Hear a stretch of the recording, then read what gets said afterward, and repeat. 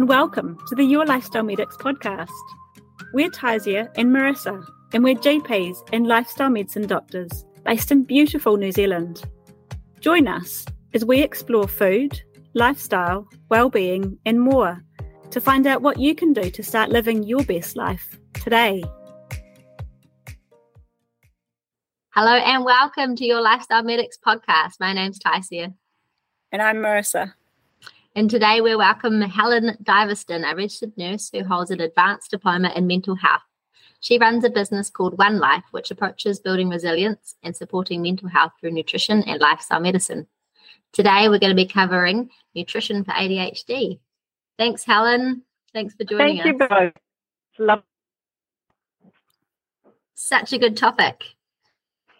It's a huge topic, actually, I think, as well. It's a topic that has a lot of discussion, especially out there on social media. So, yeah.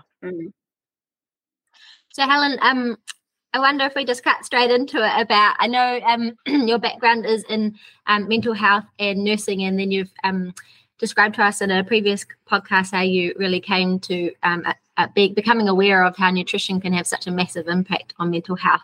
And I wondered if you could sort of start with the basics of you're working with somebody potentially that has ADHD and wants to improve their mental health through nutrition, improve their condition. Was there some sort of the basis around what you would explain how it works for them and what they should be considering? So with ADHD, I think the premise is very similar to what we would normally recommend for somebody to really focus on a whole food diet and really looking at ensuring that you're getting the right amount of vitamins and minerals and proteins, sort of amino acids, which actually support neurotransmitter production. So we really look at that as one of the first line. It's the same advice we give to everyone. With people with ADHD, there can be a few other extra things that can be super important. One of the things that we probably not going to get too much into is about gut health, and because I think gut health can be a real issue in some people with ADHD or children with ADHD. So that's something that we can really have a at and actually sort of I always get people to kind of record what's going on with their gut and notice whether there's any issues with their gut in response to certain foods, because I think that can make a really big impact on how we feel. But the other thing is that some people with ADHD actually have been found to sort of need extra nutrients as well. And so some of the research has been, for example, around omega-3 fatty acids, that people with ADHD actually seem to benefit from. The other side of things is that some people also may need to eliminate certain foods from their diet. And in terms of like that, I guess, because this one's following on from a previous episode that we've done, kind of going into depth with nutrition and mental health. And like you said, it's kind of following on in terms of the same general concepts, which what we talked about. If listeners haven't had listened, and recommend that you do have listened to the episode because it's great. But aiming for kind of like a good, whole food, plant focused diet, good variety of foods, with the idea of really wanting to provide our body with the raw materials that we need for making those neurotransmitters, so those brain chemicals as well. But I guess from an ADHD perspective, what's the rationale behind, nutritions and, specific foods and stuff? Is it to do with, again, trying to like optimize that neurotransmitter production, or are there kind of other factors at play as well that seem to affect ADHD symptoms and behavioral symptoms? Or could you take us through a little bit around that? Because I think it's an area that a lot of people aren't too sure about. And there's, like you said, there's lots of kind of discussions on social media and a lot of debate around it as well. And once again, I think it's so challenging because every person is individual. So whatever, whether it's mental health, ADHD, or spectrum disorder, and that comes into contact with me, and the same with you, is an individual, and they're going to respond to things in different ways. So although we can have a blanket, this is what we suggest, right, there are some people that are going to respond to certain foods very negatively, that may not tolerate certain foods. And, for example, when we look at the research, one of the things that has been shown to be quite important are artificial food colorings.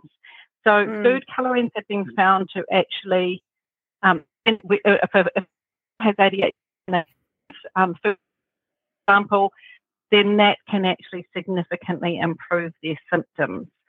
So we go back to eliminating foods that are likely to be detrimental. So we come back to sort of trans fats, which once again can increase irritability, increase aggressiveness. That's an issue as well if you think of a child. Irritable behaviour.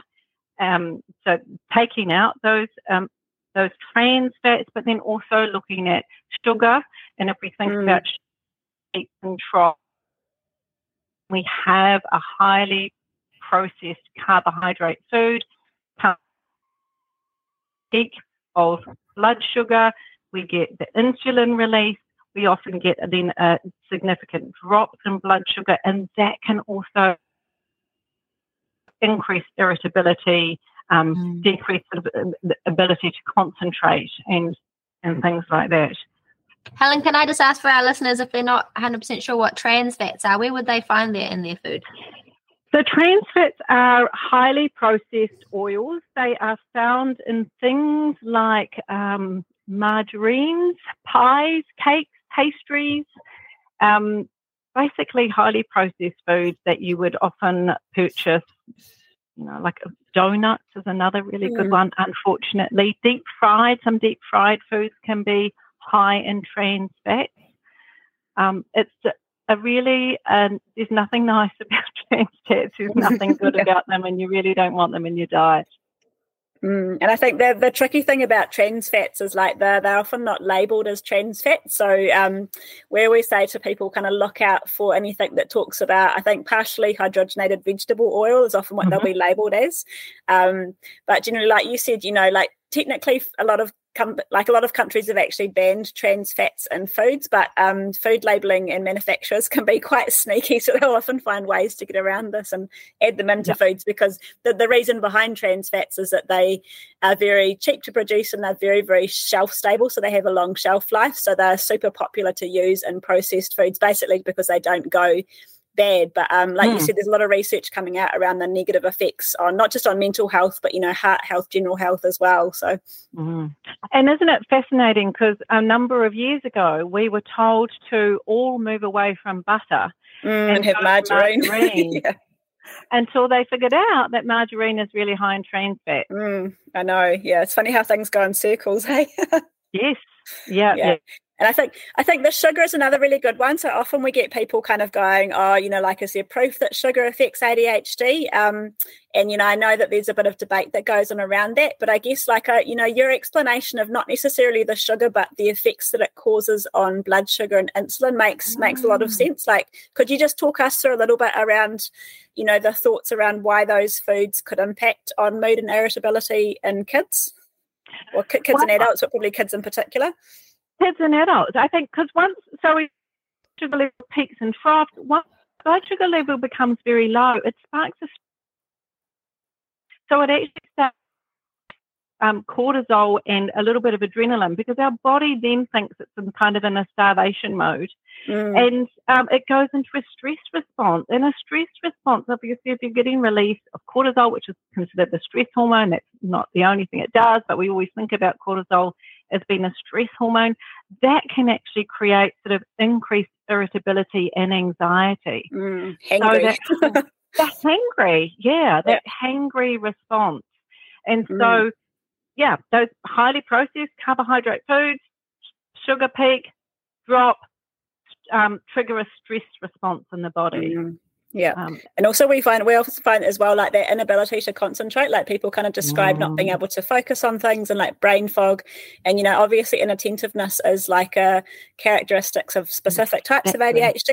kind of go, look, if your blood sugar's going up and down and your brain's not actually getting a steady supply of food, then of course you're going to find it difficult to focus and concentrate, regardless of whether you have ADHD or not. But I think in particular people with ADHD seem to be a lot more sensitive to those fluctuations. Absolutely. And the sensitivity is part of that issue. You might be eating the similar sorts of foods, or as adults you might be eating similar sorts of food, but it's not having that same effect. And we don't really know, it's one of those things, we don't really know the absolute cause of ADHD. We know we're still very much in the dark about that, and nutrition is not the only thing we need to be looking at. But once again, it's what we talked about this earlier about low-hanging fruit. It's one of those things that, well, why not? Let's just look at the diet of things first, the diet of the child first, because it's something that we can modify and we can make some changes. And that can actually have a huge impact on behaviour, concentration, cognition, thought processes as well from a child and an adult, actually. And I think we've all experienced those times ourselves when we've, blood sugar fluctuations or particularly hangry, and it's a really uncomfortable state to be in. It's very, And I guess, like you said, like the low-hanging fruit,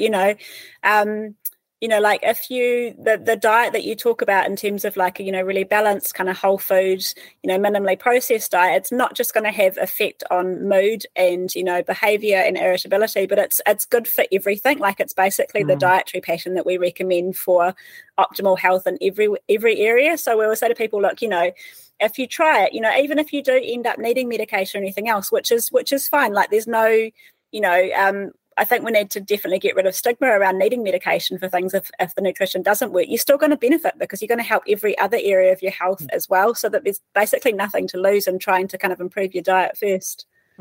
Absolutely. I think, I totally Helen, agree. a question I get asked in clinic a lot by mums is around supplements. Do you have any words around that and ADHD? I work with supplements quite a lot around mental health issues. I do think that they have their place, and yes, we can look at diet first, but I do think that supplements can be incredible. So we know that, for example, Julia Rutledge down at the University of Canterbury has done quite a bit of research on high-dose micronutrient supplementation on ADHD, and the research does seem to say that, once again, it's not everyone that's going to benefit because we're all individual, but for some people they do have an incredible benefit of taking some multivitamins to support their brain health, so their mental health, but also to reduce symptoms of ADHD. And then we can sort of think, well, is there some sort of nutritional deficiency that's happening? Is that what's impacting a person's ability to concentrate and think? And like I said before, the other supplement is omega-3 fatty acids, and that's also been shown to be helpful for some people struggling with ADHD. Yep. So in terms of like the supplements, is there kind of obviously, like I know Julia has done research on like that's basically a high dose multivitamin, so it's got a lot of different ingredients in it. Like, do you know if there's much evidence behind some specific micronutrients that have got a lot stronger evidence in ADHD, or is it just like generally, or? I don't know if you want me to mention names, but that the supplements that Julia uses in her research specifically is that like the Hardy's, the Hardy's nutritional ones, and then there's another one I think called Empower Plus, which has also been found. I mean, so those are the ones that the research has been done on. But I couldn't comment about other vitamin and nutrient supplementation. So I can't necessarily say that, yes, you can just go and grab anything and it'll work. So it's mostly, like you said, the omega-3, and then like sounds like general kind of overall micronutrients rather than like one specific nutrient over others in terms of what the research is looking at. So full spectrum. And so from a in the Nutrition for Mental Health podcast, we talked about, screening for nutritional deficiencies. So you often, potentially seeing your GP for a blood test. Obviously in kids that's a little bit trickier, but like, are there any specific nutrient deficiencies that you would, maybe look for in someone that's coming in with ADHD and just wanted to kind of look at their overall nutrition before, or potentially in conjunction with, looking at medication options? I would go for the usual sorts of zinc, magnesium. Definitely would be the two I would be looking for. If there is a test available for omega-3, and I don't think there is in the general medical field, but there is sort of outside of that for omega-3. Folate, of course, is another one. B12. So I think it's looking once again at the basics, the nutrients that we often test for, and ensuring that there is nothing that's specifically deficient. However, having said that, I spoke to Julia Rutledge about this, and she also said that even if your tests come back well within the normal range, so even looking at the good part of the normal range in your nutrients, you may still benefit from a high dose, broad spectrum multivitamin. So people have come in, they've been tested, their levels are within good range, start on the supplement, and they still get an improvement. So just because you're within the range doesn't necessarily mean to say that you're not going to improve. So it's such a difficult really one. Yeah. We might have to see if Julia wants to be a guest on the podcast at some stage too, because I've followed her research, and it is really intriguing, the stuff that she's doing, and it's right here in New Zealand, which is quite cool. It's wonderful to have her here, actually, and her and Bonnie Kaplan, I think they've done amazing in really opening up that whole field about nutrition and mental health. And I know that there's been some challenges because they're looking at supplements rather than food, but I think they've also come full circle. Like they started with the supplements, and then they've gone, well, actually, we need the food. Food comes first, supplements are secondary. And for some people, supplements are just necessary because for the reasons of genetics, perhaps, that they just need an awful lot more of B12 or folate, or, they need much more than the average person. And for some reason, that's just the way it is. And it's supplementing for those people works well.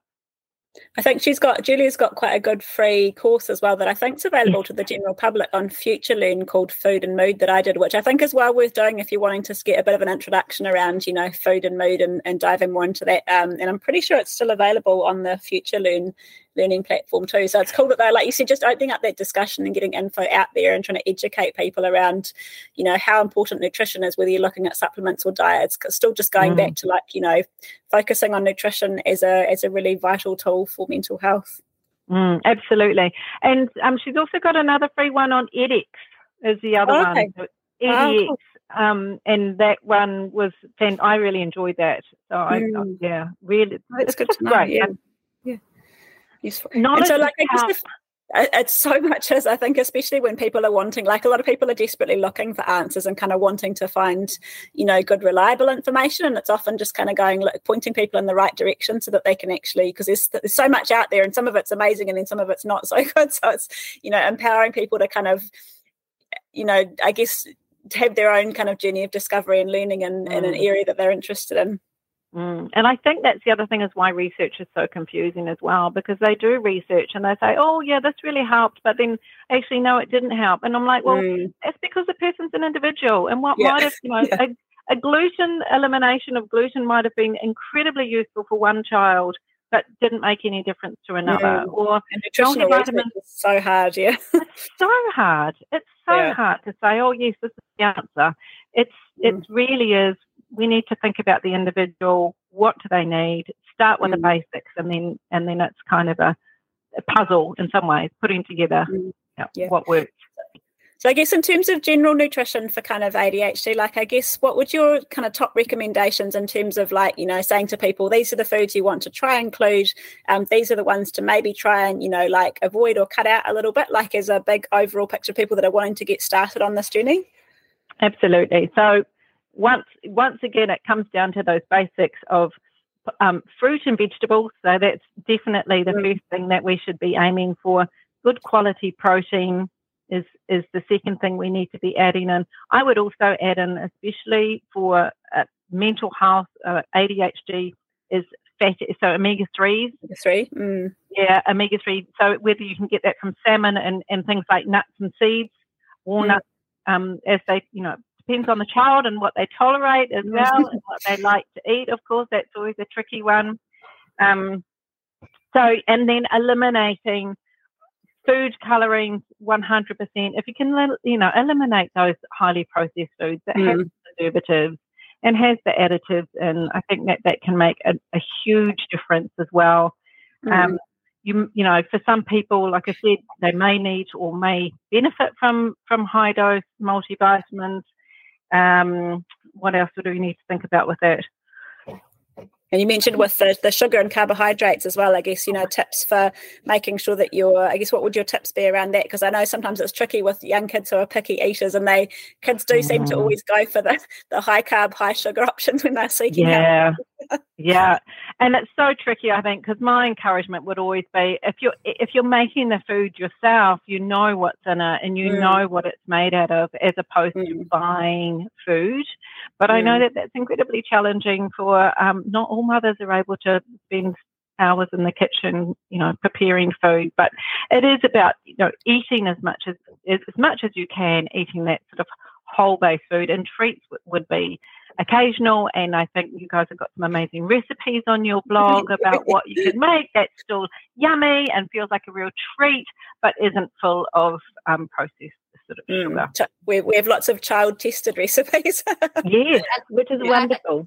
And we talk to patients a lot about, as parents, of being good role models, getting kids involved in the food preparation, letting them choose aspects of it as well, and make them feel that they own it, and that they have some control over it. Talking about like descriptive words around yummy foods and stuff. So there's lots of things that parents can do, I think. And I know it can be really challenging to try and get children to eat healthy foods, but there are little things that you can do, that you can do at home as a parent to kind of help that process along and really make whole food part of your culture and your family. It makes a big difference. So there is also some really interesting research around, tastes and foods as well. And like often people will say their kids are really picky eaters, whereas I can't remember who did the research, but there's some quite cool research showing that, like, even if you start to introduce like 1 or 2 new foods at a time, your gut microbiome and your taste buds actually change. Right. So like often kids that are really picky eaters, you don't want to go maybe the whole hog straight away, but sometimes just starting to introduce, like you said, 1 extra veggie into their plate, an extra bit of fruit, and then over time their taste buds do change. And we often find in clinic people, like kids actually are adaptable, even the fussiest ones, and sometimes it's just little practical steps, one at a time, rather than feeling like you've got to overhaul the whole diet at once. And those swaps can actually make a really big difference. And like swapping out, some ultra processed snack foods for, kid friendly things that they'll still eat, so like bliss balls and things that are made with fruit and nuts. Like there's often a lot more leeway in kids' diets than what we realize. And I think for parents, realizing that you don't have to try and fix everything all at once, because otherwise it can be quite overwhelming with young kids. Yeah, absolutely. They've probably got enough on their hands, but small changes, once again, small changes can make a huge difference. They can, yeah. Thank you, Helen. Do you have any final comments you want to sign off on that topic? I mean, we've got some real good gems today about, I think it's empowering parents and also, I guess, people with adult ADHD of feeling like there's a bit of hope and things that they can do at home. Are there any final comments you'd like to add around that topic? I don't think so. I think that, one thing at a time, and just feeling like you've got some power and control over this can be so important. Amazing. Yeah. Thank you, Helen. We love the work you're doing. Thank you. So good. So important. Fantastic. Thank you so much.